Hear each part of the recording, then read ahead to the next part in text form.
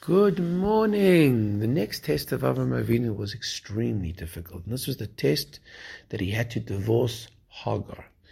Hagar was the daughter of Pharaoh. She was a princess. And Pharaoh had been so impressed with Avram and Sarah, their closeness to Hashem and how Hashem had helped them, that he had sent his daughter to go be a servant in the home.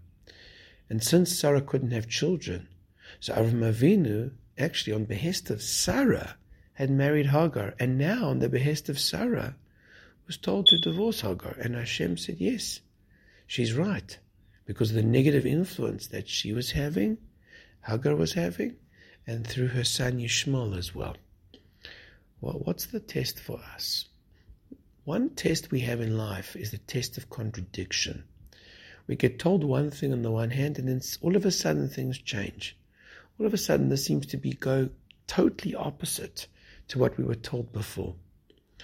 What's the idea for us? The idea for us is, number one, we have to surrender the fact that we don't always see the entire picture, and a human's psyche and a human's perspective is limited. HaKadosh Baruch Hu knows far, far better than us. He can tell us what's going to be in the far-flung result of this action, and therefore what was good at this time is not good at that time. And the second aspect is we have to realize that even when it seems to be exact opposite of what we think, if HaKadosh Baruch Hu says, then that's what we need to do. There's a concept of duty and loyalty to our ruler, our monarch, our master of the world. And Avraham Avinu gave many, many reasons, and he had many reasons why not to divorce Hagar. But HaKadosh Baruch Hu said, and that's what he listened to. Have a wonderful day.